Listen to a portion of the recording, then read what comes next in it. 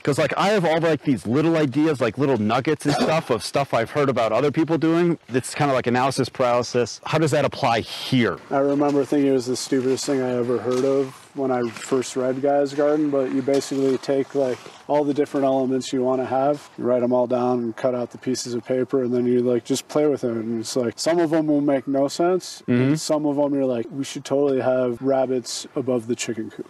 Again, just clue that into what your context is. Just because it works really well for someone else doesn't mean it's going to work for you. The different environment that we have, or you're just a different person than them, and he's geeked out about raising vermicomposting worms, and you're like, worms. That's like, probably the best thing I've ever output on this property, though, is good compost. Chickens make it easy.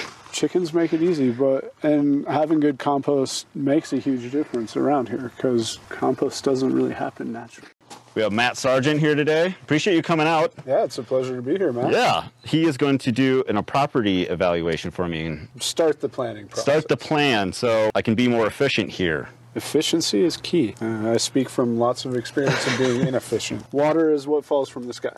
Yes. There is kind of like some weird features to the property. Just in those pines, there is a slight depression, and then it kind of runs into, like, I've got one ravine between those two sets of trees over there, and then I've got another one on the other side. As far as water, that's it. And you can see we don't have gutters on yet. I didn't know what I wanted to do for, like, any rain catch. Always good to not set yourself up for failure. Yeah. What is the goal? Do you want to be like your income comes from the farm, or do you want to, feed your family? Feed the family first. If our yields get so high that we can start selling, cool. But then, like, your time availability. Low input, high yield as possible. 2 kids now, or 3? Yep, 2. Yeah, what looks interesting to you?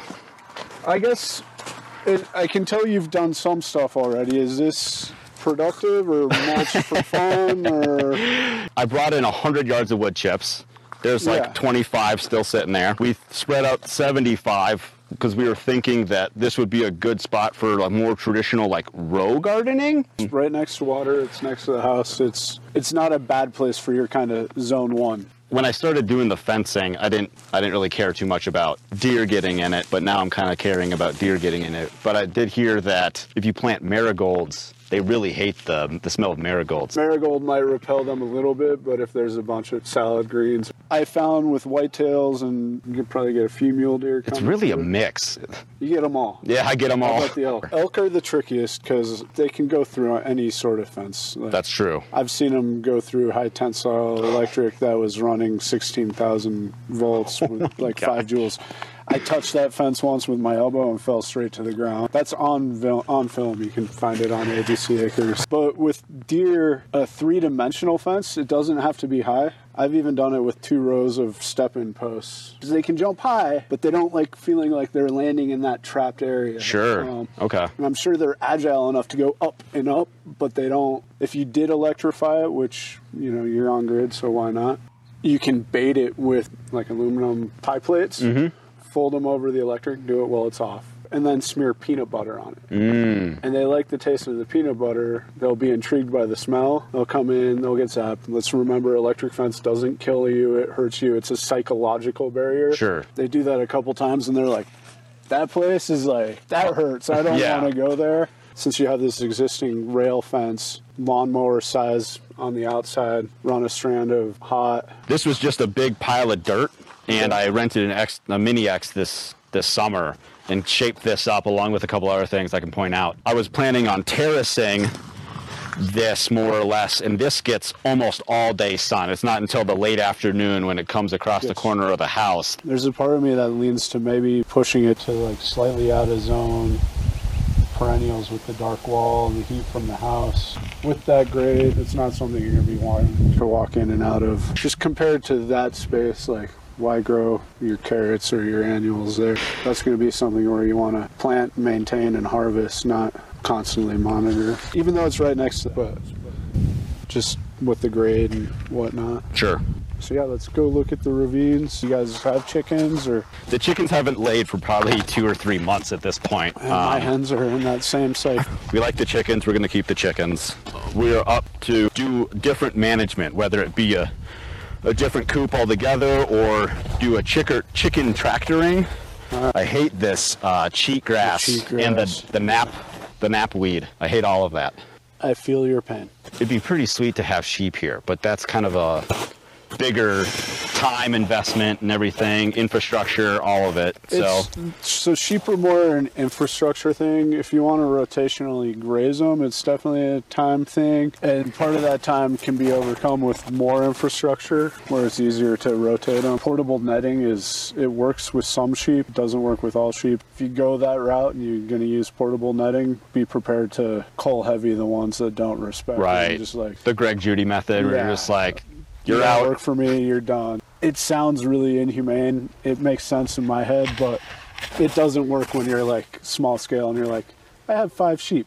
All 5 sheep jumped the fence. Right. Damn. Do I really kill them all? The one thing that makes tractors hard in this terrain is the sagebrush. If it wasn't so pretty, I would definitely get rid of the sagebrush, and it smells good. No, so I like it. I love it. And yeah. I'm not advocating getting rid of it, because given what you've got going, if you were to bush hog and tear out all the sagebrush, more than likely you're just going to have more knapweed and cheatgrass. So it's also good erosion control, yeah, too. And you've got enough of a slope that it's good that you're thinking about that.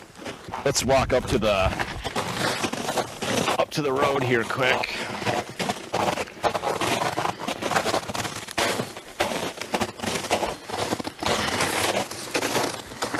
So it comes down here and it can like get cut into here, and then through there it feeds one of the ravines. Free water.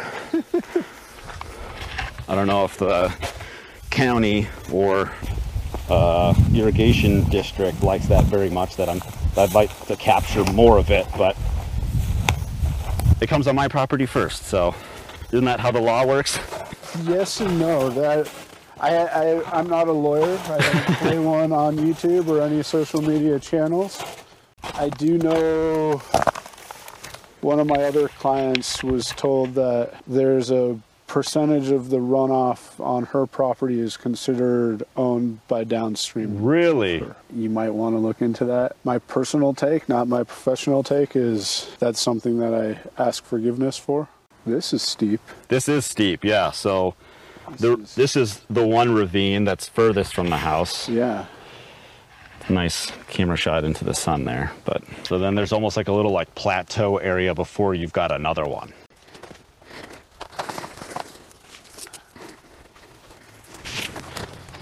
But that little like ditch or whatever you want to call it cuts through here real nice.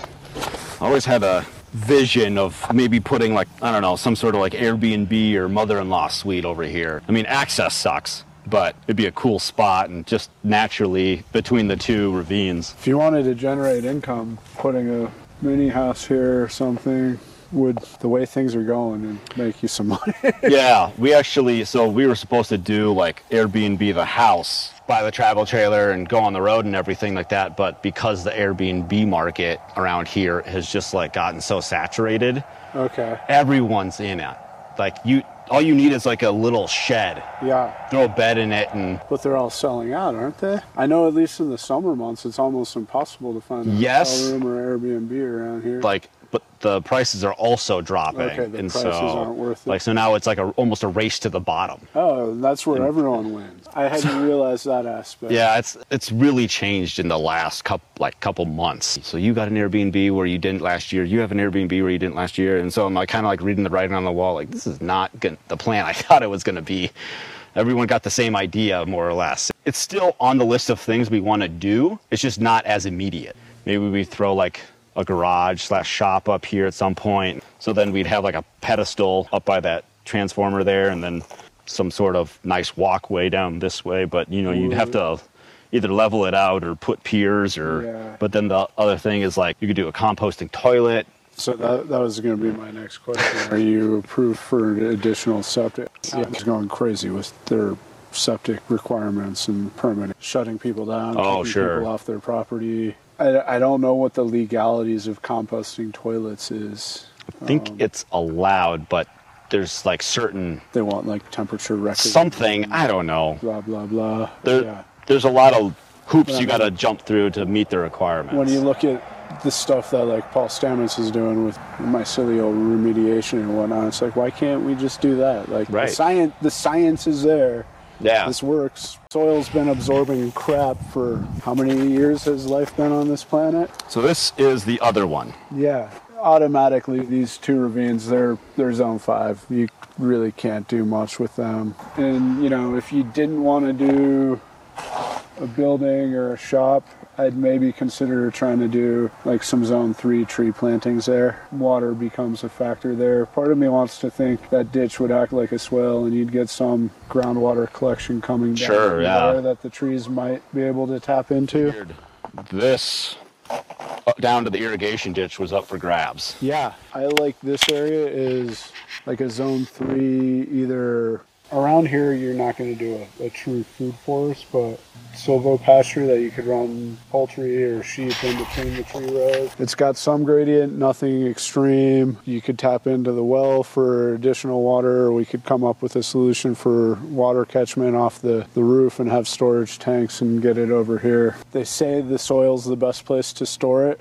Given Bitterroot soil structure, it's going to take a while to build up to where the soil is going to hold all that water for the entirety of a growing season. The infiltration rate around here is so high. I'm assuming, based off of digging all throughout the Bitterroot, you've got about 3 to 4 inches of decent topsoil. And yeah, so as soon as it gets through that topsoil, and over time, that decomposing granite will start to act like soil, but you need to bring it to life with roots and whatnot. So the only way to get roots to penetrate it and get that biological activity jump started and make that granite act like topsoil is to get life in it, and life needs water, and this cheatgrass and knapweed doesn't go deep enough to create that rhizosphere that would generate the soil life that we're looking for. Russian knapweed. It's really pretty when it flowers. That is true. Bees love it. That is true. They sell sell specific knapweed honey. Yeah, which is pretty tasty. One thing that I tried my hand at, I mean, you saw where the hydrant is. That's the only one on the property. Okay. I ran a hose to the upper corner of the property, down the property line to that juniper. Okay. And then along the irrigation ditch here, because I wanted to do like a hedge. I had tried 2-3 times, a few different ways to do Siberian pea shrub, Rosa rugosa, and oh man, what was the other one? There's a third one. I don't know. They all flowered and they all had thorns. Like a fedge. Basically, I think the only thing that eventually took in pockets was Siberian pea shrub. Yeah, the pea shrub should do pretty well around here, but it's getting it established. It likes to sprawl. It is more of a shrub. You could prune it to try and get it to grow up, but because of the length, and there's actually a slight dip. Yeah, you can see. So it pushing water back this way. Pressure. I mean, it's like 600 feet from that corner. The irrigation route is not efficient. No, it's not. I went high and then went. That was my thinking. Yep. Start high. Based off of financial resources, it might not be a bad idea to tap into your water line and put a frost-free, maybe where the pile of timbers is or something. I don't like relying on well water for irrigation. We have a summer like we had 2 summers ago where, you know, June through September, it's 100 degrees every day. You're going to have to supplement with more than you can store from the grounds. The biggest thing I can say for around here, you want a canopy. Because the benefits of a canopy are like super important, but it takes so much longer to get a canopy established here than say in Kentucky where like water just falls out of the air even on sunny days. It'd just be nice to have some sort of edge, having small kids. Oh no, and falling into the ditch I think here. The idea of having like a living fence here is a spectacular idea. I just think, I don't know what your third species was, but Rosa rugosa and pea shrub are... Black locust, that's what it was. Okay, black locust. Okay, so black locust is one of my favorite trees. I'm going to say that flat out. It's a little tougher around here because it is a little thirstier than the other two. The Rosa rugosa and the pea shrub, once they're established, shouldn't, in this environment, like the ones I have on my property, they're thriving. Things like this, which I would say are a priority. I think you see the value in having the hedge here. You take 150 feet here. I'm not saying the whole length. You take a section and you say, okay, we can get water across the driveway, bring it direct, have an irrigation line here, and for 2 summers we'll get that established. And then we'll pull the irrigation from here to that tree, we'll run it to that fence post, and we'll get the same species established there. And so, yeah, in 15 years it'll look funny because this first 75 feet is 5 years old, and this 75 feet is, you know, half its age, and then you've got another section going down there. But eventually you will have that living fence here. It's a significant drop. And with the Rosa rugosa and the Siberian pea shrub, you can coppice them and pollard them to make a real thick hedge. For every 2 of those 2, I would do 1 black locust, just because. Okay. But it is going to be the thirstier one. But the benefit is, unlike the pea shrub or the rose, which are going to have deeper roots than what we have here, and start building some soil biology deeper, that black locust, it's going to go deep. Okay. And honestly, if you plant black locust here and that ditch is full, in 10 years, it's going to be drinking from the ditch. Dang, dude, we're like, I don't know, 30 feet up? I'd maybe even throw some poplar in there, even though they're really thirsty too. They're clearly doing well close to the ditch here. The black locust and the poplar, if you got them established on this shoulder, as they come up, they're going to provide shade for any future orchard type endeavors in there. And a windbreak too. If you can minimize the wind around here, that's going to help keep water in your ground because it's going to minimize evaporation. So there's my lack of a backyard. It's fescue and clover, and then with that Mini X, I tore up the back here, so we're going to have like another like kind of rocky retaining wall with a fire pit by that juniper over there. Where's your leach field? On the other side, so past that big pine over there. Is it a passive leach field or pressurized? It's passive, so it's all gravity fed. Okay. It's where all this other junk is growing. The mustard. One thing that drives me nuts about a like drain field, you can't really plant anything on it because it can't clog the lines and root vegetables. You don't want to eat that stuff. Well, one, it's just far enough away from the house that do you want to have a pumpkin patch out here that would need irrigating and weeding and whatnot? I mean, not really. Yeah. I'm pretty lazy, so I mean, if the deer come out and like start eating pumpkins, if it grows deer, if it makes protein. Could try fencing it off with the 3D, step-in posts and growing chicken food plots.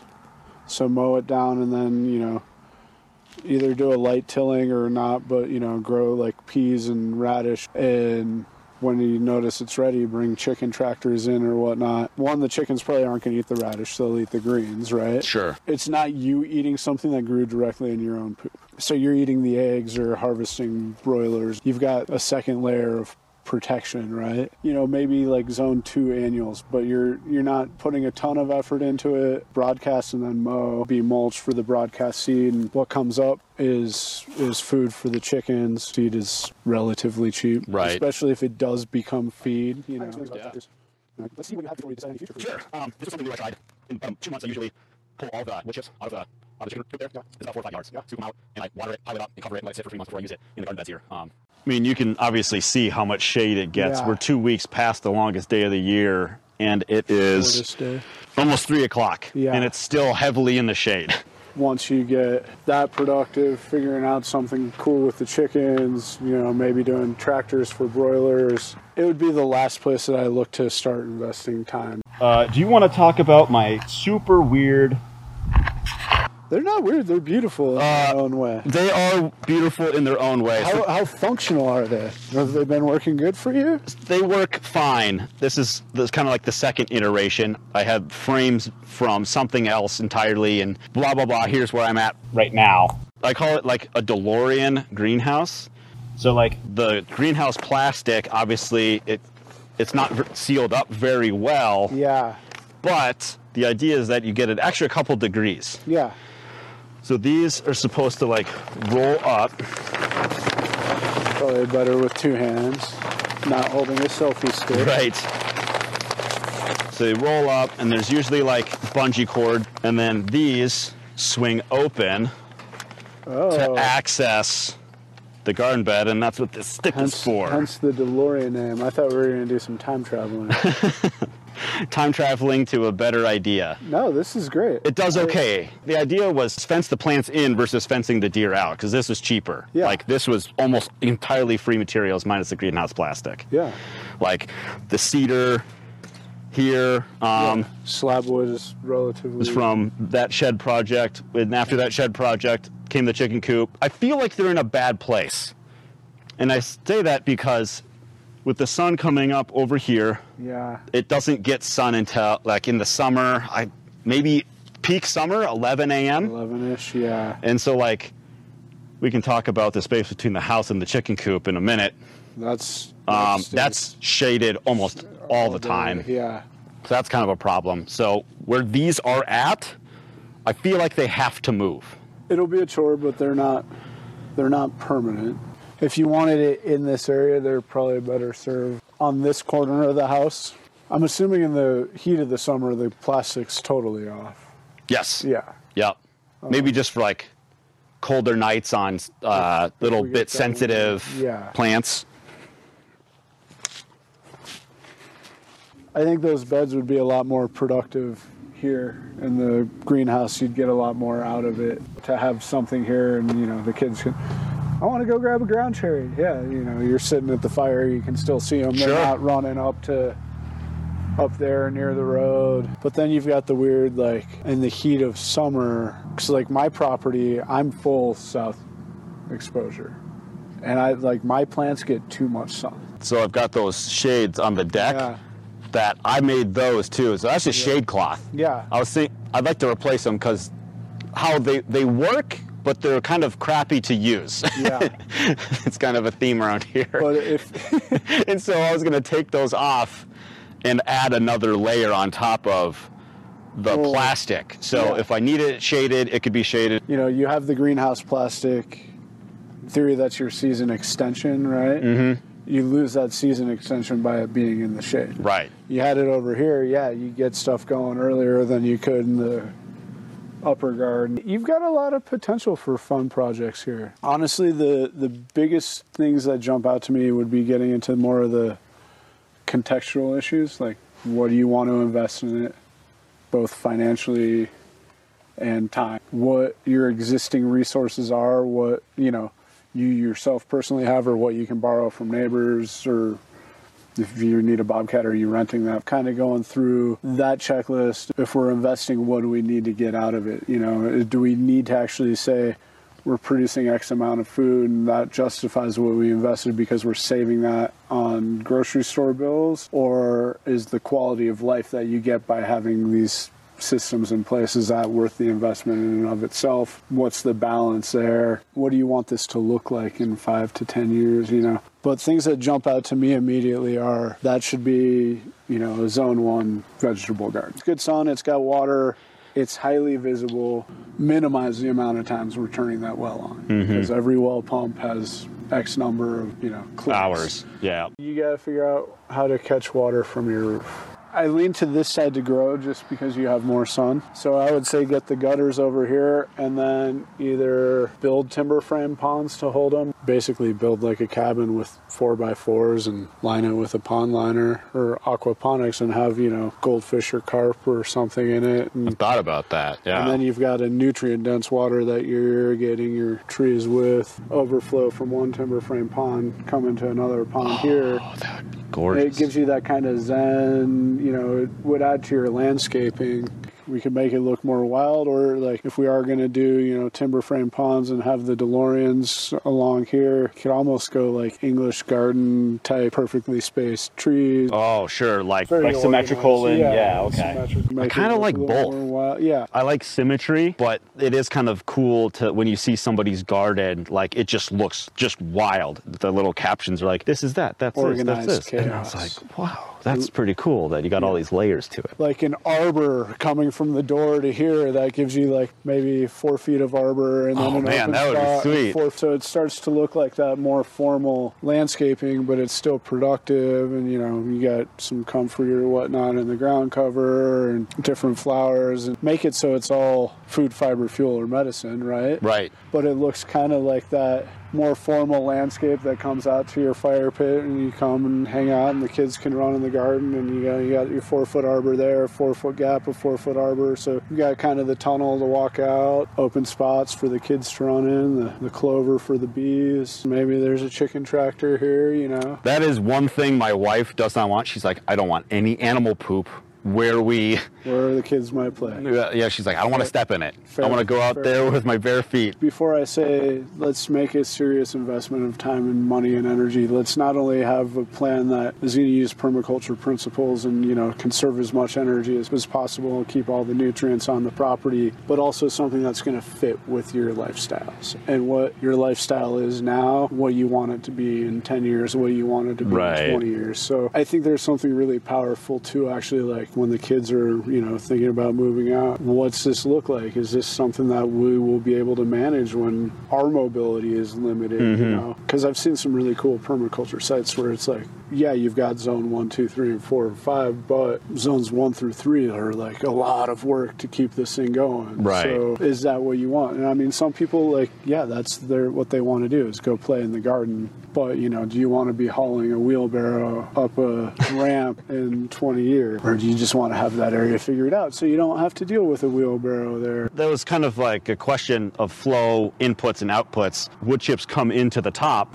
Come out at the bottom, and then they get used in the garden beds. Which is a great idea. So I stole that from Jeff Watton when he did the Greening the Desert. Up at the top, you know, is where the garden is now, majority of it anyways. How do you get it back up there? Yeah. Oh, the chicken coop is probably going to move. So then if the chicken coop moves, those steps are going to go somewhere else, because I was going to run it right down the middle, which is where I put in that French drain. Don't build steps yet. I've interviewed you for the podcast and stuff, but one thing that we didn't go over, because we just jumped right into walking the property, was what is your experience? Who did you work under? I'm Matt Sargent. He said my name earlier. So I grew up in Colorado. Always wanted a homestead, but at 81,000 feet, it's a little difficult. You had 2-month growing zone. I moved to Indiana, kind of started homesteading, found Gaia's Garden, which is, you know, everyone's best gateway. Within a year, I was leasing land in Kentucky, starting a farm, trained under Mark Shepard, did his restoration agriculture program, so his version of a permaculture designer's certificate. Ran my own farm for about 2 years before we moved to Montana, where I managed ABC Acres, which is a